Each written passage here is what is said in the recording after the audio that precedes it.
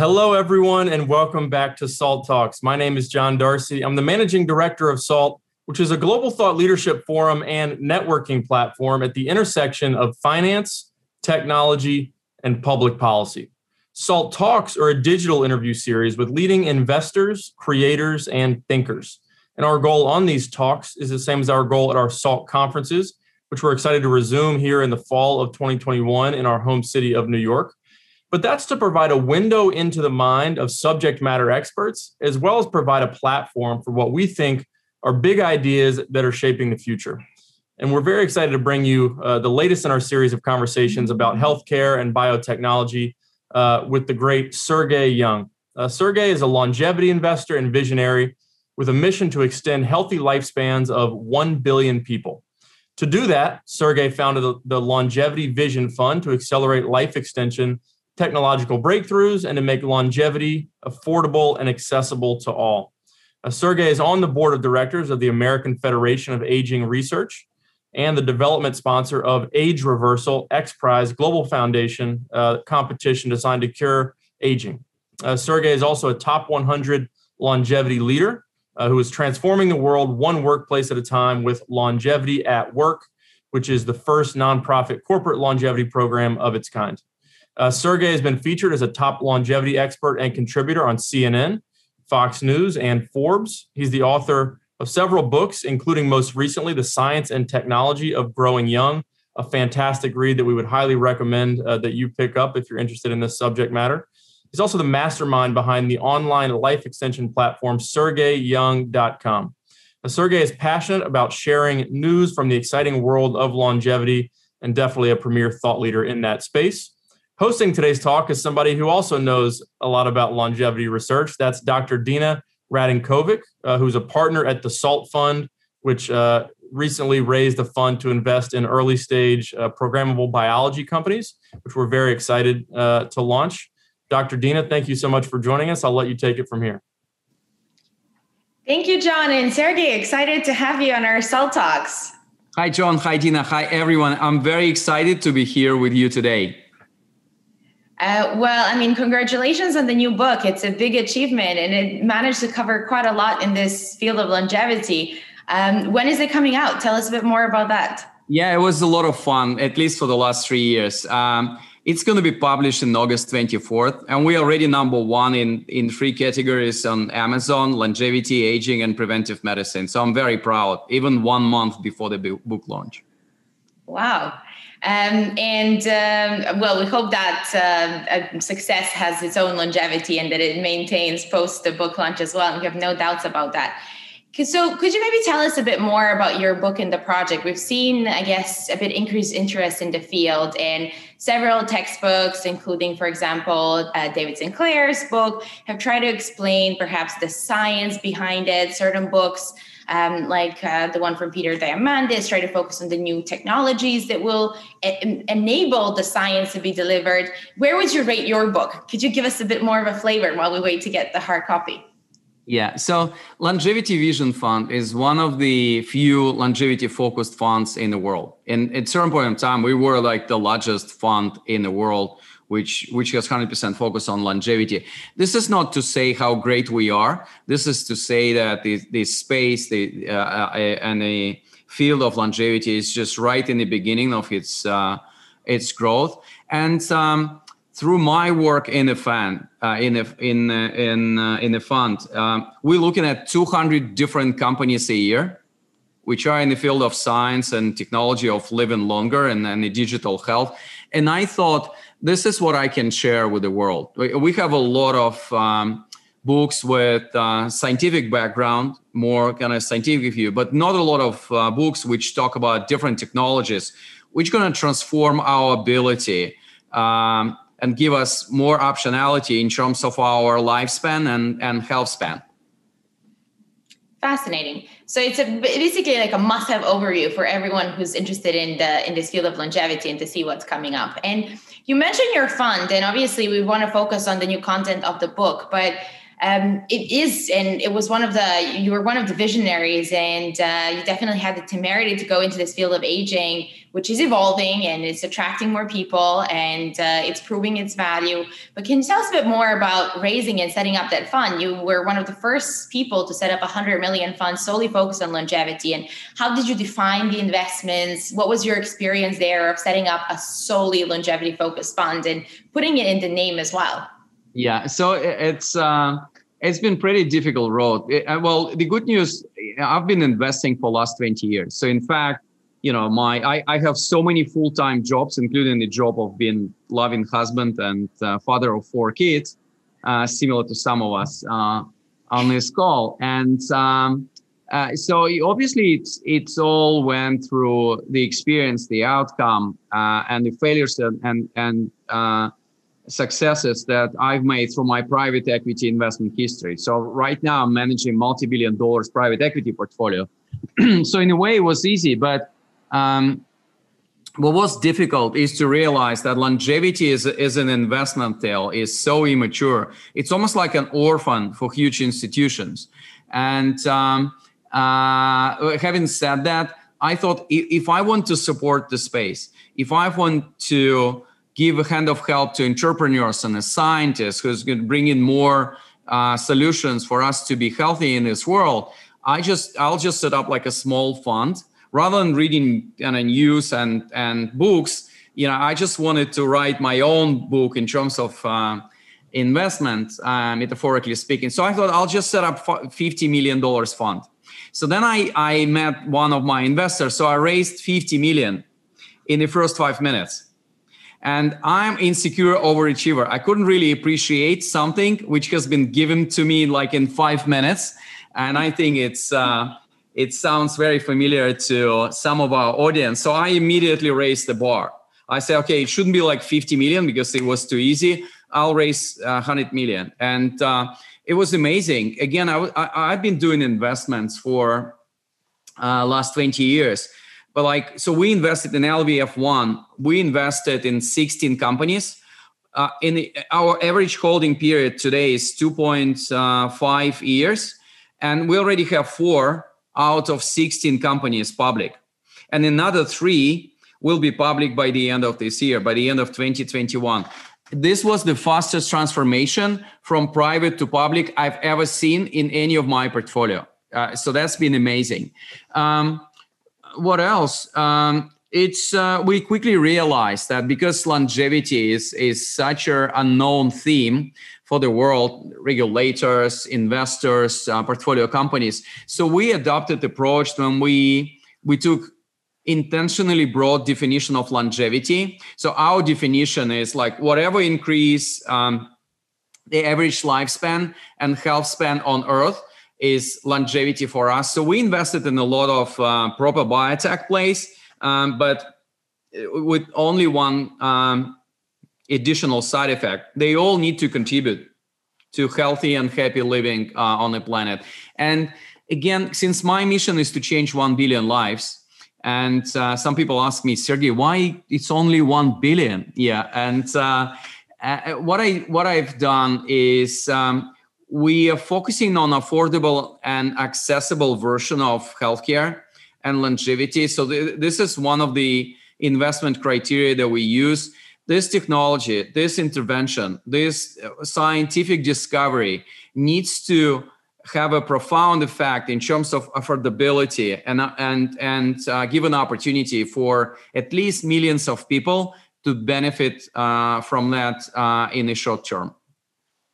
Fascinating. And I mean, we both agree that longevity is a great space to build and invest and support companies. And I think you've proven it with the success of your portfolio. So we can talk a little bit about that, but let's take a step back. How was it in the beginning? I remember once we met, I think it was in London about 2 years ago, you told me that, I caught the longevity virus. Like, how was it switching and telling all these people, I'm no longer just going to manage private equity. I want to set up a longevity fund. And what made you catch the longevity virus or get interested and so excited about the field? Yeah, well, unfortunate reality, we all start to develop the interest into healthy living once we hit our own barrier. our own obstacle. We receive a wake-up call. So I had two, and they both on the personal side.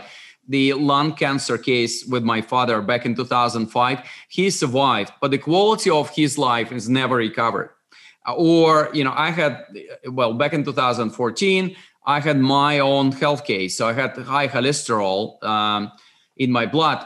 This is not rare. Like 40% of the people suffer from that around the world.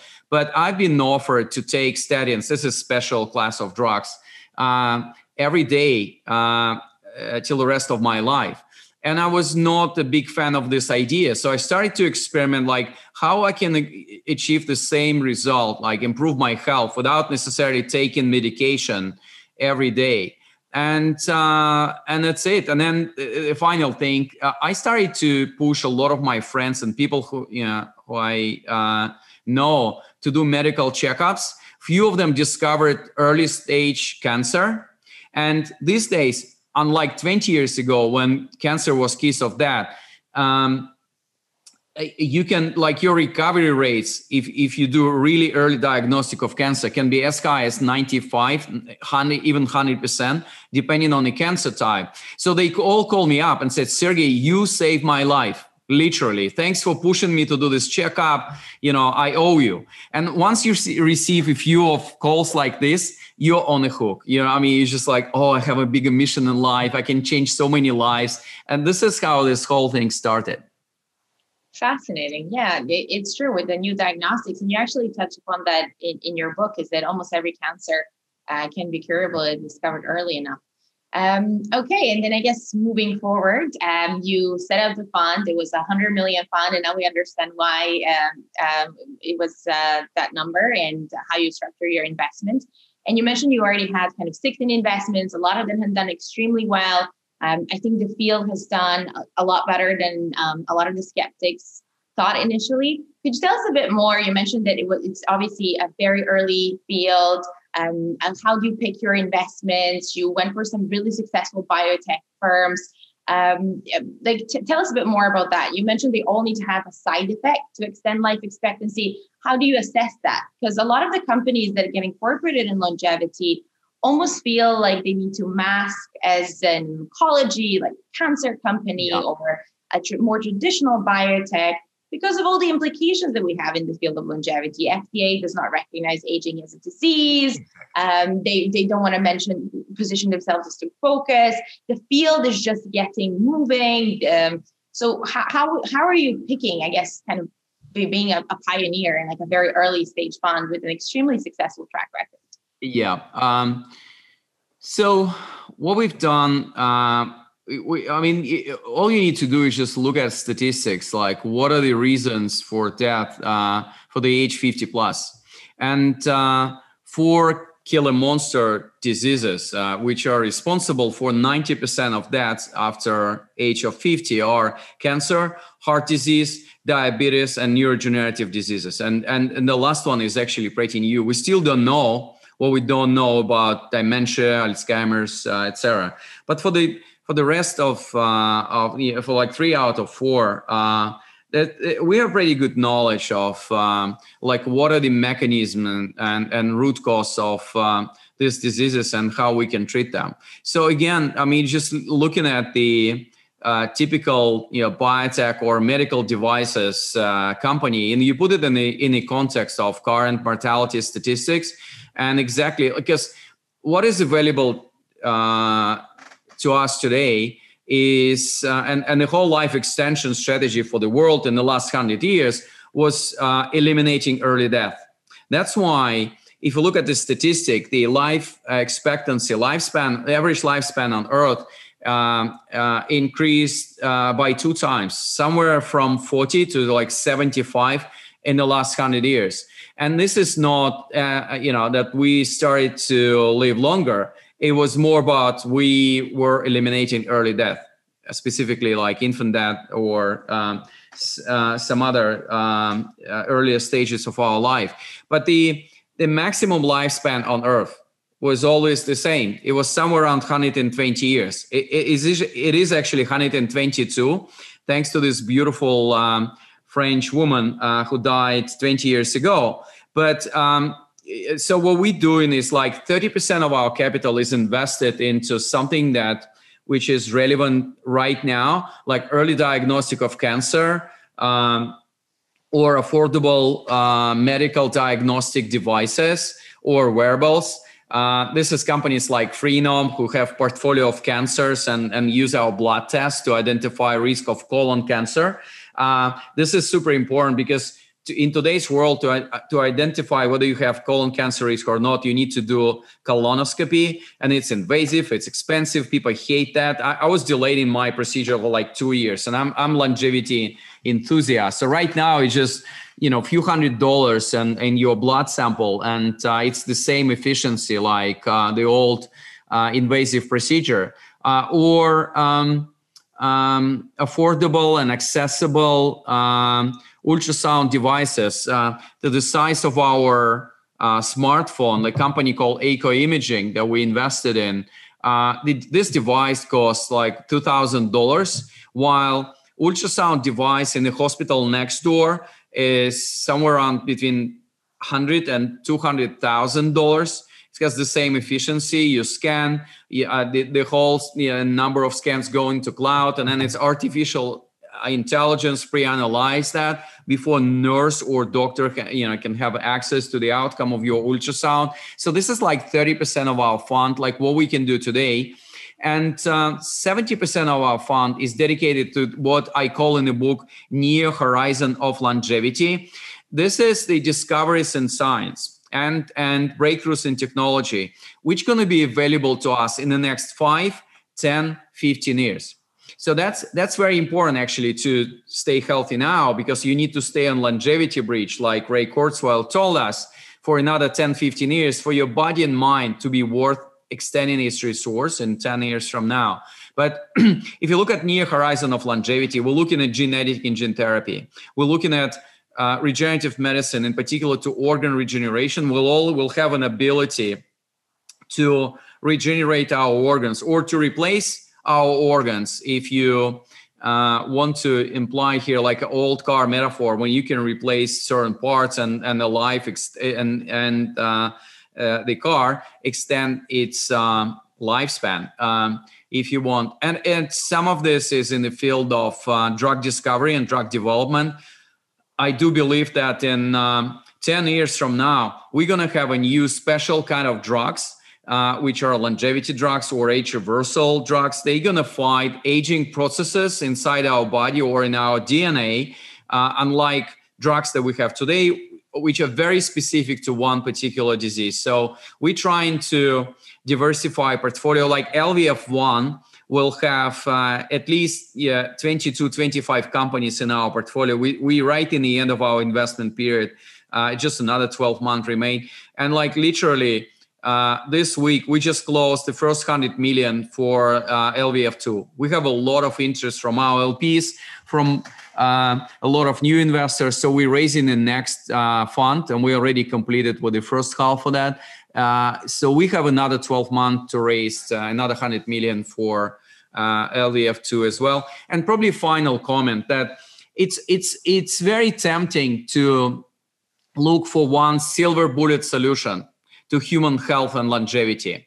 But and if you use your logic, if this would be possible, then it's either Mother Nature in the form of evolution, or talented human brains in form of science would have found the solution already. So it's not a silver bullet. It's going to be a combination of the things that we need to influence to live longer, healthier, and happier life. Well, that's why a certain degree of diversification inside our portfolio in terms of technologies, geographies, different classes is helpful. Fascinating. Well, I'm a medical doctor by background, and I certainly believe that health is a very complex, and that it can. I often get asked, like, what is going to be the single pill that's going to help us live longer, happy to 200 years? And I tell them, well, it might be a bit more complex, but you touched upon so many things. First, congratulations on the fund, and we're very happy that it's going well. Your work really means a lot in the field. But you mentioned so many topics that we could just go and kind of dive deeper. One of the first things you mentioned is this advanced diagnostics. And I think before we go and talk about the new test and the diagnostic kits, I think everyone is interested to see, what do? You mentioned that you were deferring your colonoscopy. I mean, you're a pioneer in this space. You're an advocate. So what is your longevity plan? What tests do you do? Like, how do you optimize your own health? So I'll tell you about like our five main longevity choices, like longevity, which I put in, I call it 5 longevity buckets, but there's more information in the book. It's called bonus chapter, Who Wants to Live Forever, quoting Freddie Mercury song. But it's about 10 things that I do. And actually the last, like the bonus chapter is twice as long as any other chapter in the book. So it's just a lot of information there. And this is the fascinating thing. This is why I started to do longevity and longevity investments. Exactly for this moment when people try to change something now, rather than waiting for 10 years to, become a healthy and happy version of themselves. So 5 buckets. One, when I have 30 seconds on longevity, I just push people to do their medical checkups every year. And I always say, this is the most important day of your life every year. As we discuss pre this discussion, my wife has a little bit different view of what is the most important day within the year. But otherwise, like I'm doing my checkup every year. So I choose the place in California, in San Diego. It's a human longevity center set up by Peter Diamandis, Greg Venter, so many great minds. But you can do checkup in the hospital next door. It's not a rocket science. And it's pretty standard procedure. Just make sure they address to the maximum extent possible cancer, heart disease, diabetes risks. So that's your brief. This is the type of discussion you need to have with your doctor. And well, that's amazing. We have a lot of technology to help you to live longer. We just need to be mindful and preventive and proactive about your health risk. So that's one. Second piece is I call it passive longevity, or don't do stupid things. Like tobacco smoking is just like statistically minus 10 years from your lifespan. Using the seat belts in all occasions is plus 2 years to your life. What else? I just had a letter from my very good friend from California. She's an amazing woman, entrepreneur, serial entrepreneur. So she's going to climb the mountain called K2. And this is the most dangerous mountain in the world. Mortality rate is 25%.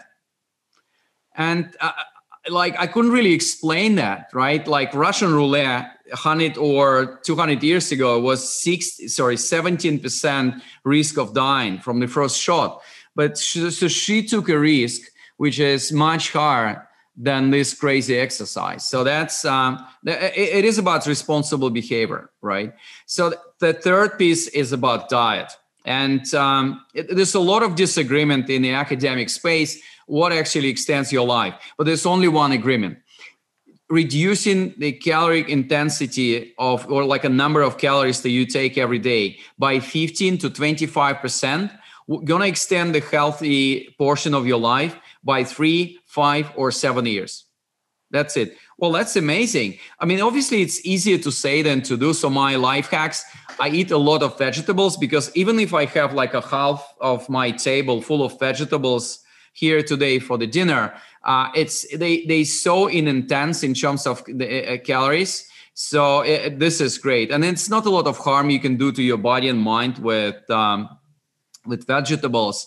And obviously it's about controlling the quality of your meat and fish. I'm avoiding like industrial version of meat and fish. So it's going to be wild fish or organic meat. So this is extremely important. Industrial meat has certain substances that you want to avoid after like certain concentration, like antibiotics, growth hormones, E. coli bacteria. I think it was statistics for US when 70% of antibiotics is consumed by animal and by fish on the farms. Well, that's ridiculous. And I do fasting, but I do very radical version of fasting. It's 36 hours.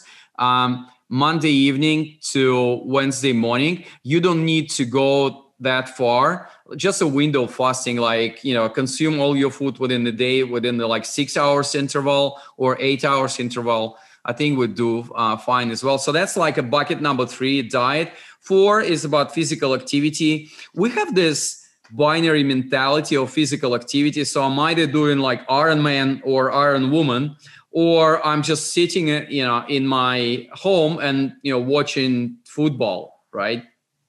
And we don't need to be that binary. Just use your wearable, whether it's Apple Watch, Fitbit, Whoop, Garmin, it doesn't matter. Count your 10,000 steps a day, because you can integrate walking into so many activities that you do. And that's it. This is like 2/3 of your physical activity agenda for the day. And on top of that, I mean, if you like yoga, you can add stretching, you can add cardio, weightlifting, whatever you like. And the 5th piece, I call it peace of mind. And every time we talk about health, we talk about physical health, while I think the mental aspect of that is sometimes much more important. I don't want to live longer or not if I'm not healthy and if I'm not happy. So it's sleep. My rule is 8 hours in the bed, which is 7 hours of sleep. And I use Oura Ring, some of the wearables. I have plenty of wearables. Like I have glucose monitor here, all of this. I'm recreating Internet of Body, similar to Internet of Things. And I'm an example of that. So sleep, meditation and mindfulness, because we need to decrease the level of cortisol in our blood. Our body and mind were never created by the God and Mother Nature to handle all the stress that we have around us. So we need just to be decreasing the cortisol, dangerous stress hormone in our body and in our blood. And then finally, it's about sense of purpose. If you think about spiritual leaders and people who have a big mission or big dream in life, they always look younger. They live longer, they're more happier. So even statistically, they're going to live +5, +7 years, and they're going to enjoy the life. So it's having sense of purpose, sharing the best of you with the world, helping other people to succeed, and giving more than you take is important as well. So that's my 5 longevity buckets. Wow, fascinating, Sergey. Well, I'm glad that you definitely have this big mission. So with helping 1 billion people live longer. It's really exciting that people now have that all in this big last chapter of the book, so they can kind of find and make their own longevity practices. Certainly agreed that with this kind of 5 buckets or however you structure it, people will live long enough in order to live longer to wait for the new therapies, which were the ones that we've discussed, like gene therapy and epigenetic changes and other anti-aging interventions that are coming up. But I guess the one thing that, might be interesting to discuss, and I think you mentioned it in your book, and it's still a bit of a controversial issue, is the data that is collected by the wearables and the data that is collected by diagnostics. And as we convince people to switch from a reactive to a proactive medicine, that their day of medical testing is the most important day and the happiest day of their life because they're doing something very useful for themselves. We're collecting data. We both have a continuous glucose monitor on right now. We can compare our blood sugar, see how we're responding to this conversation. But you mentioned like an interesting concept that, health or data privacy will have a fight and like health will win. What are the implications of this data collection, and how do we maximize the use of the data without kind of breaking the barriers that people have about, just confidentiality of their healthcare data that has, to be honest, a bit prevented organizations from all over the world from collaborating, working with each other, and sharing insights? Yeah, well, this is a huge problem. And this is the biggest opportunity that we have in terms of changing the regulation so people are not afraid to share their health data. Because what drives your skepticism about this is the sense and fear of expected inequality when you have any kind of job conversation or you're trying to buy insurance. Well, that's it.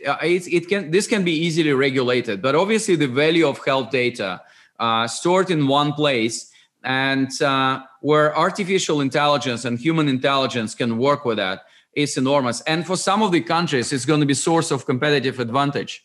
Well, this was one of my key messages in UK Parliament. Like UK had this enormous opportunity to leverage the data of its citizen, and obviously in the way which respect privacy for the benefit of the nation and the benefit of humanity. And the same thing's happening in Dubai, in Singapore, not necessarily in the US. Well, the problem is US, and I say it with a lot of love, right? US has the most inefficient and the most expensive healthcare system in the world. We in US spend 18% of our GDP on healthcare. Think about UK, it's 8%, or Singapore, this is 5% of GDP. And they have far better results in terms of increase in lifespan. In fact, pre-COVID, last 5 years pre-COVID in US, the average lifespan has been decreasing in 3 years out of 5. Well, that's ridiculous for a developed country of this size, right? And the level of this success and the history. So we need to change this as well. And again, we don't need to be binary about this whole thing. And right now we really binary, like health data in hands of big tech or healthcare authorities. No, but you know what's on the other extreme? Right now, in some of the healthcare systems, 60 to 70% of data exchange is done through fax machines.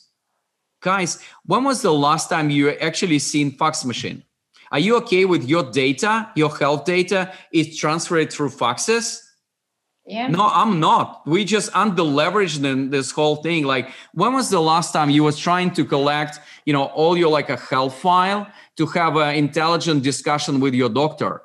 You would need to come back to like any clinic and every doctor you see and trying to make a paper copy. I have these 2 big files in my offices because I still don't have like one electronic health record, which collects my health data even for the last 10 years. So I'm not saying we need to be like really radical and transparent about this whole thing, but what I'm saying, we don't need to be so old style about exchanging, the health data through fax machines.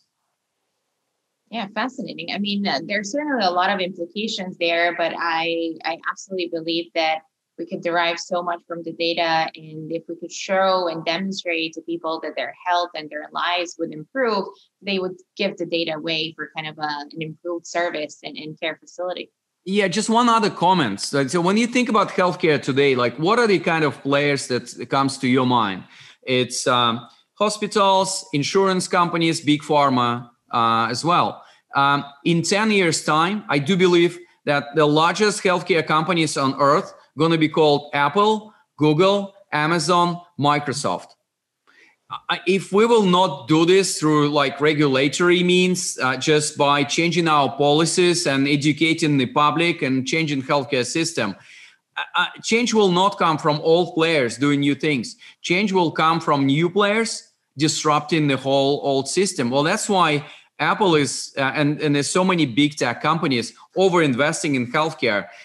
I think it was last year, Morgan Stanley did a report saying Apple can do up to 50% of its revenue by the end of this decade from healthcare. And watch out, Apple, they have a history of disrupting so many spaces. So the same change can come from Apple, and Apple Watch and so many other wearables are becoming our personalized healthcare device. It's not, helping me to integrate with my WhatsApp or count 10,000 steps a day. They would add a couple of features in the next 2 years, and this is going to be 95% of my health data that I need to monitor every day. That's amazing opportunity, but also I would like for us to use this opportunity to this set of changes on the regulatory front. And in terms of changing the public ethics and social contracts for the benefit of everyone, rather than outsourcing this whole thing to Apple or to Google or to Microsoft, and then obviously enjoying this whole thing, but paying a lot of money to the big tech. Yeah. And I think there's certainly space for new companies in this field as healthcare spaces from consumerism, from paternalism that can, drive. And I think both the work we do on the investing side is really designed to support new companies disrupting this space. But I fully agree that with the new connected devices, we'll be able to do a lot more. And I like your, people say futuristic, but I would like to say it's realistic, like evidence-based approach of the healthcare at home in the future of perhaps, you could give us a bit of an overview. I had a similar dream, and people say it's science fiction, but I'm saying it's reality very soon, that you would wake up and you would have your medical devices in your home, and you would figure out, what's the exact dose of vitamins and nutrients that you need to take in the day, and then your sleep monitored. And you've already mentioned some of the few devices that you have, but they're advancing. So, hopefully in a few years, you don't even need to go to the hospital, only for acute emergencies. So I think there's a lot to do about that. And I think you actually talk about it in the book as well, and in a very illustrative way. It is, yeah. So I have 2 chapters in the end, right before the bonus chapter, like what you can do today. For me, this is the most important part of the book. But so one describes our day in 30 to 50 years from now. So I'm going to define it. But the other chapter, the final chapter of the book, is also important. It's called Morality of Immortality. There's so many ethical trade-offs that we need to solve before we embrace the idea of radical longevity in this world. It's almost like, I just did a TEDx talk on that. Again, it's called Morality of Immortality. And what I say, we have created the science and technology to extend our life, but we still haven't created the life that we want to extend. So that's important. So I'm going to be telling you all these beautiful things about human avatars in a minute, but we need to understand that we need to start a global conversation about the future of the world, how we need to change that in terms of closing the inequality gap, in terms of adjusting our social norms and social contracts like marriage, career, our approach to life, or in terms of just resetting our relationship with Mother Nature, right? Right now, you think you live like 75 or 85 years, you can be irresponsible about your ecological trade-offs. But in the future, when we all live radically longer, we're going to face the consequences of our own actions. So we need to sort it out today. Well, this was the ethical side. And I actually do believe in 20 years from now, the biggest obstacles to use all these beautiful technologies is not going to be science. It's not going to be technology. It's going to be ethics and regulation. So this is about the ethical side of it. So then, well, let's take a look at the next 20 to 30 years. So how the world of medicine and our life will change.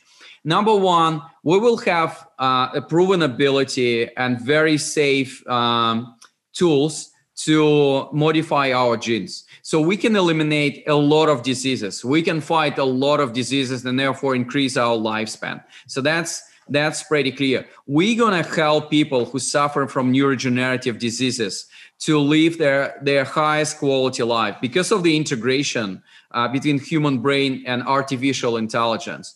And we people, we tend to be binary. It's either like black or white, 1 or 0. So it's not, I don't think it's going to be either artificial intelligence or human intelligence. We're going to coexist, and it's all going to be very complementary. So human brain, AI integration, going to be essential part of it. We were looking at different non-invasive interfaces, but seems to me that Elon Musk has his own way of building Neuralink and using actually invasive technology of electrodes to combine you with computer power. And this is not the last time that he was right and I was wrong. So I'm not making a prediction on what technology will win. So what else? We're going to be having options of using human avatars technologies. And actually my resolution for next year is to create the virtual avatar of Sergey Young.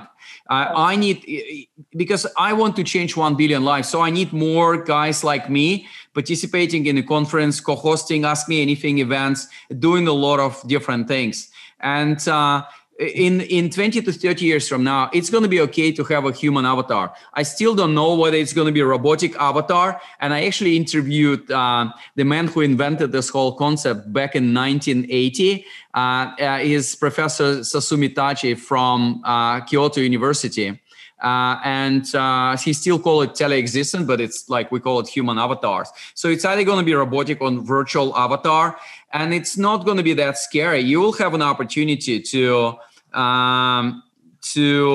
replicate yourself in a virtual world in a controlled manner, and therefore leveraging up your efficiency and fulfill more dreams and fulfill your mission in life.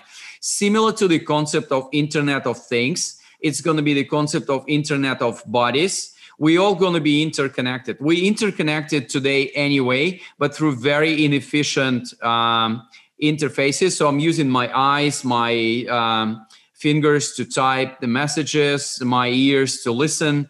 But it's all going to be seamless. We're going to be full of sensors. I'm full of sensors today anyway.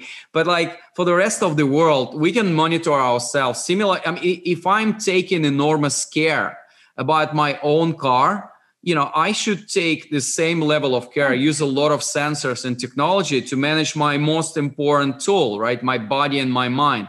So this is what gonna happen. And we're gonna have completely new category of drugs in 20 to 30 years from now, which are gonna be drugs which tackle aging at its core rather than just trying to eliminate disease one by one. So that's just a view of the future, the picture of the future that I have. But guys, you need to be careful. I'm always over optimistic. So we need to have a little bit of skeptical voices around this as well. So I'm totally aware of that. Wow, Sergey. Well, again, so many points. I just wanted to say first that we are really excited to be the first people to interview your avatar here at SALT. So book us in straight away. I want to be kind of one of the first people doing that. But for sure, and I think what you mentioned is a really important topic. And Eric Topol was discussing it in his book, Deep Medicine, about 2 years ago, that actually the technology will no longer be a rate limiting step. Yeah. It used to be. Now we're there. We're kind of using the technology to solve problems in biology. But what will be a problem will be doctors who lack empathy. Like, how do we empower the human connection? And then the one aspect that you mentioned is this morality of immortality. Often when people ask you and you say, oh, you work in the field of longevity, people say, but we already have climate change and so many disasters and a big population for this planet. Why would we want to live longer? They think of it as a resource limited, closed concept. So when you say that you want to extend lives of at least 1 billion people to live to 200 years, and you've written a chapter and you have a statistical approach that will, statistically likely to yield effect. How do you deal with that? And how do you ensure, and what are the other things that we need to address, like cellular agriculture, climate change, and in what ways so that we can ensure that this growth in human health and longevity is sustainable? The other concept that you mentioned that I would like you to elaborate on is this idea of when you live longer, you tend to optimize for longer term goals. This kind of stems from the Stanford socioeconomic selectivity theory of aging, right? That if we know that we're going to live only for the next 10 years, we won't care about the planet. We just try to consume all the resources. But if we know that we have 100 years left, we would try to plan more carefully. So how do you think we can use longevity to actually drive that innovation that is needed to make it increase the lifespan more sustainable, beneficial for the planet as well? And how do you address this? I'm sure you get similar questions. Yeah. I do believe longevity and fighting the aging processes inside our body can be one of the few unifying themes for the nations and the countries and for the world. Because inequality gap is increasing all the time. And I do believe the affordable and accessible version of healthcare is something that can unite. It's almost like part of your universal basic rights or income or the services mix that you need to receive. So few things. I obviously receive these comments a lot, so I've developed my own way to respond to that. Number one, I'm not particularly concerned about overpopulation of the planet, because if you look at any sensible research on where we going with overpopulation, our reproductive rates in all the continents beside African are well below 2 for every female. So if you look at the mathematical model of population of the planet, using the status quo, like where we are today, the population of the planet going to increase to 10 or 11 billion by year 2050, and then it's going to decline to 8 billion in the end of this century. China will lose 600 million people from its population if China will not address that. Like going down from 1.4 billion to 800 million, and the same for majority of countries in the world. So it's not like we have an option to extend our lives.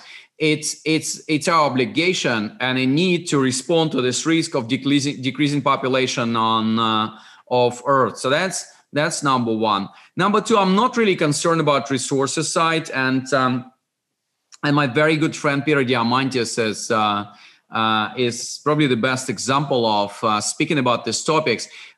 This is just like resource limitation is our limiting beliefs, and look at the cost of renewable energy, and it's just always declining, or the cost of computer power, or let's talk about food before we go into different like a vertical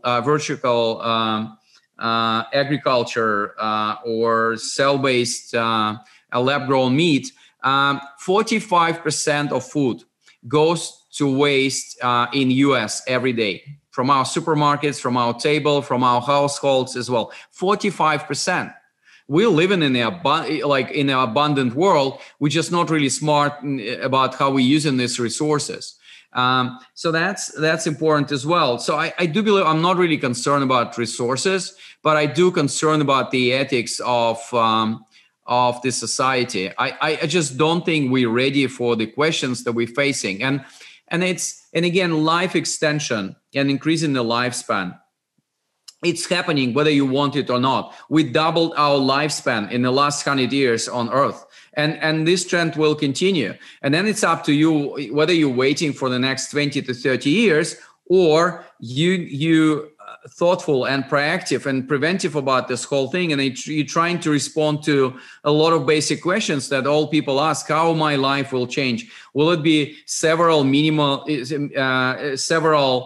beautiful mini lives, right? Or what will happen to my career? Can I have as many careers as decades in my life? Or what will happen to marriage?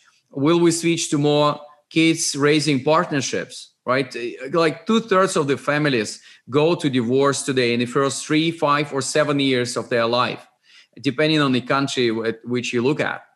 So we need to solve these problems anyway. It's not like some crazy guys arrive with the magic pill to extend our life, and then we have all this disaster. We already have this disaster. We need to sort it out. And longevity technologies and the progress in the science and technology of longevity is a great opportunity to start the conversation and our thinking process on that.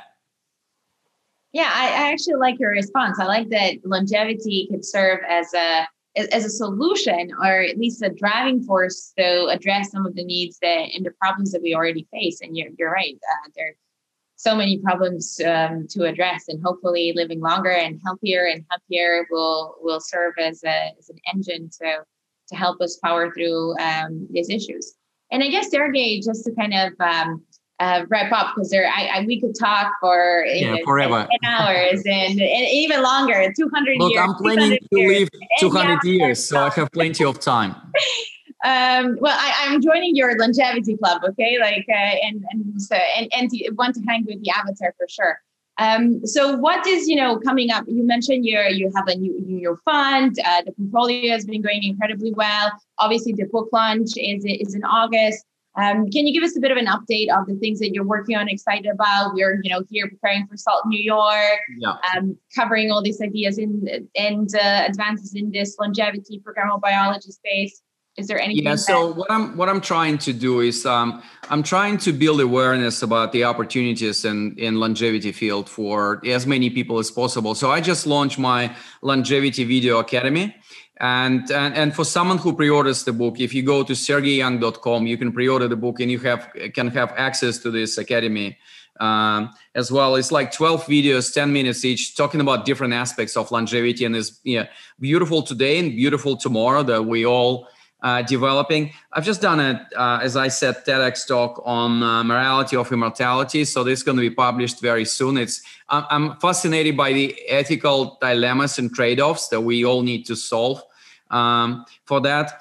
Again, my resolution for the next year is to build a virtual avatar. We're going to be working as a couple together, like a real me and a virtual me, for the next few months until he will absorb all my intelligence and can replace me, and I can double down in effort on my mission with this. I'm looking for the country to change in the next 12 months, because if you want to change your health, you have like 3 options. One, you can try to do it on your own basis, and we are really lazy and undisciplined as a species.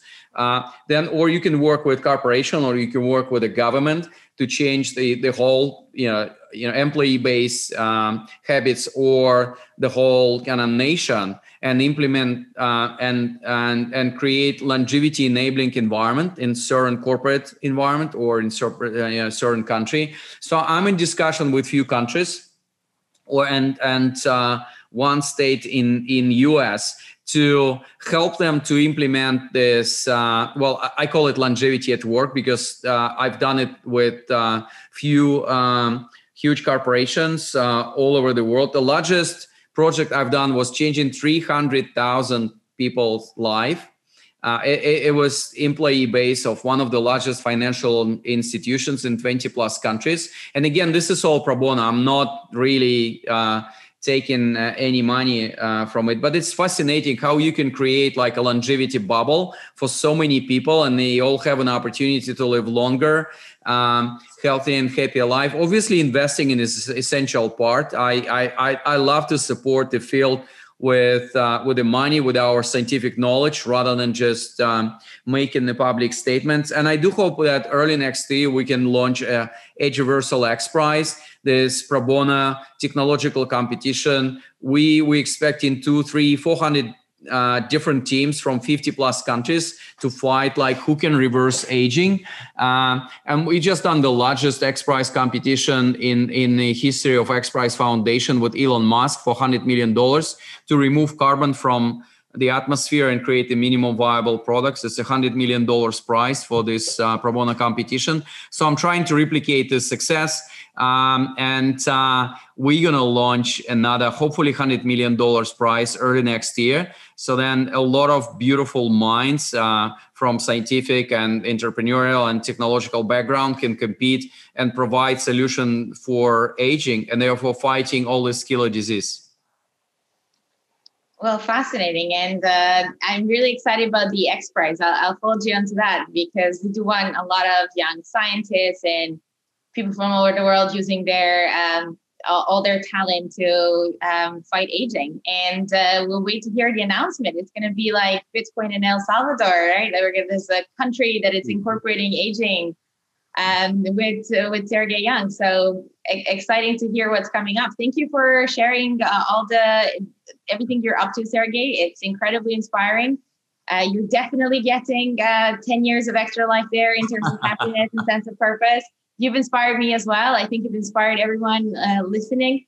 It's really exciting to have you. I can't wait to get the hard copy of the book. I think everyone will try to get it. I think we're also having it at our physical event as well in New York coming up in September. And thank you once again for your time today. This is brilliant. Thank you.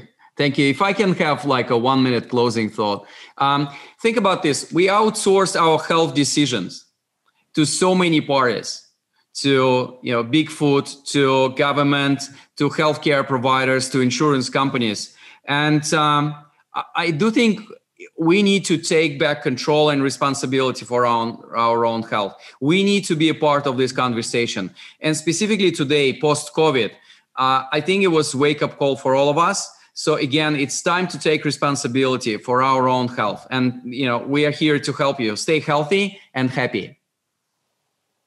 Love it. Thank you, Dr. Dina, for leading the conversation. Thank you, Sergey, for joining us on Salt Talks.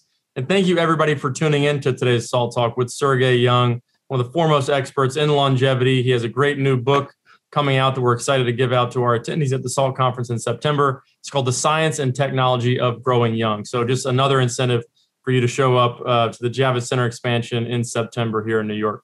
But just a reminder, if you missed any part of this talk or any of our previous SALT Talks, you can access them on our website on demand at salt.org/talks. We post all the transcripts and show notes there as well. So a great resource if you're looking to learn about a variety of different issues that we cover. And also on our YouTube channel, which is called SaltTube. We're also on social media. Twitter is where we're most active at SALT Conference, but we're also on LinkedIn, Instagram, and Facebook as well. On behalf of Dr. Dina and the entire SALT team, this is John Darcy signing off from SALT Talks for today. We hope to see you back here again soon.